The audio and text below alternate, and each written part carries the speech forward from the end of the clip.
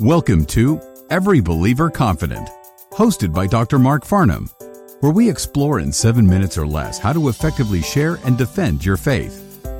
This is apologetics for the average Christian, with ideas and practical principles that can help you this week as you engage unbelievers with the good news of the gospel. Let's go get some confidence. Welcome back to the Every Believer Confident podcast. This is Mark Farnham, the founder and director of Apologetics for the Church, a local church training ministry to help ordinary Christians gain confidence in sharing and defending their faith with unbelievers. We're talking about how to effectively engage unbelievers in conversation. And the last time we talked about turning conversations towards spiritual topics. Today I want to talk further about asking strategic questions. So once you've turned the conversation towards spiritual matters, you want to continue to ask questions, again, that show genuine interest in that person, but also begin to challenge their unbelief. So if an unbeliever has a religious background, you can ask them something like, so tell me how that affected your beliefs.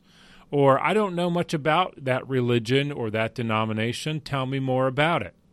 And this is a genuine request, as you should be interested in discovering as much as you can about the person, so that when you begin to share the gospel, you know how to target your presentation to the non-Christian's actual beliefs. If the unbeliever has no religious background or has rejected belief in God, you can ask a question such as, so why don't you believe in God? Or what made you lose your faith?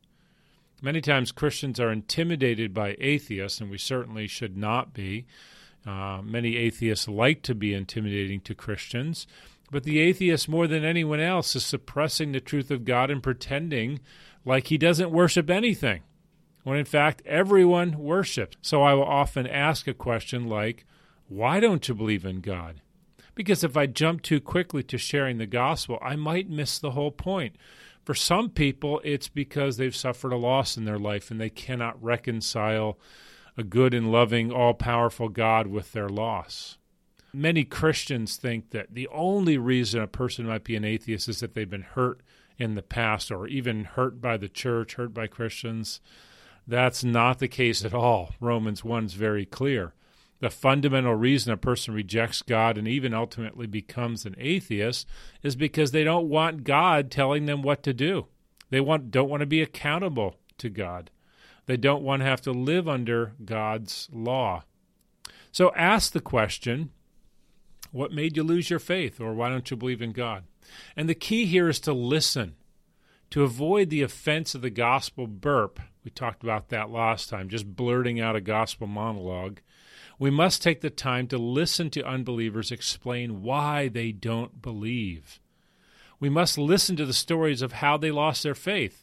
Remember, evangelism and apologetics should flow out of a genuine interest and love for that person. As I talk to unbelievers, I often think, God loves this person as much as he loves me, and God wants this person to be saved as much as he wanted me to know him before I became a believer.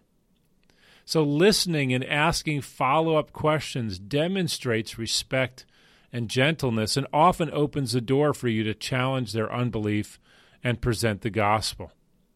Once a non-Christian begins to tell you what he believes, you can begin to ask questions that push below the surface to the reason why he believes what he does. And I think this is probably the key to effective conversations with unbelievers. Learning to ask strategic questions that push back a bit, that challenge the unbeliever on their belief system, why they reject Christ. Because I have found that many people have never really thought through why they don't believe or why they believe what they believe.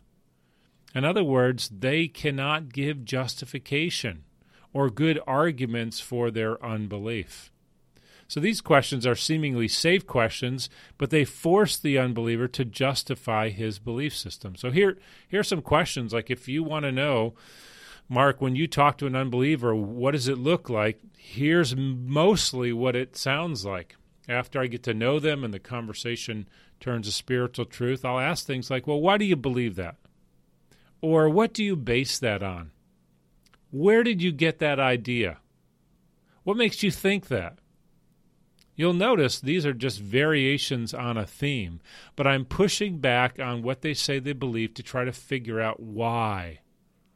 And usually about half the time, after a few questions, people will say, I don't really know why I believe it. It's just what I believe.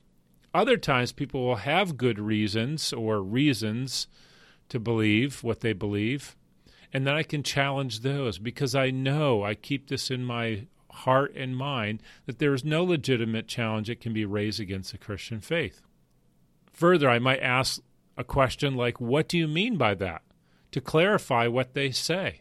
If they say something like Christians are hypocrites or the Bible is corrupt, I'm not going to argue against them. I'm going to ask them, what do you mean by that? I want to reveal their ignorance. I want to reveal their lack of understanding for the reasons that they oppose God before I begin to give answers. Other questions would include something like, can you give me an example of that? If someone says, the Bible's full of errors, I say, can you show me one? In other words, all these questions are designed to do is make them think about the grounds for what they believe. And the truth is, many people have not thought too deeply about why they believe what they believe. So the unbeliever's answer to these questions will begin to reveal what he trusts in. For example, if he says, I believe we all just evolved and that fate rules the universe, I'm going to push back and ask, why do you believe that? That kind of statement is nearly impossible to answer directly because it's so vague and involves such complicated ideas as evolution and fate. So rather than seeking to provide an answer to a vague question, I'm going to ask a clarifying question which forces him to explain and justify his beliefs. And I found this to be so effective.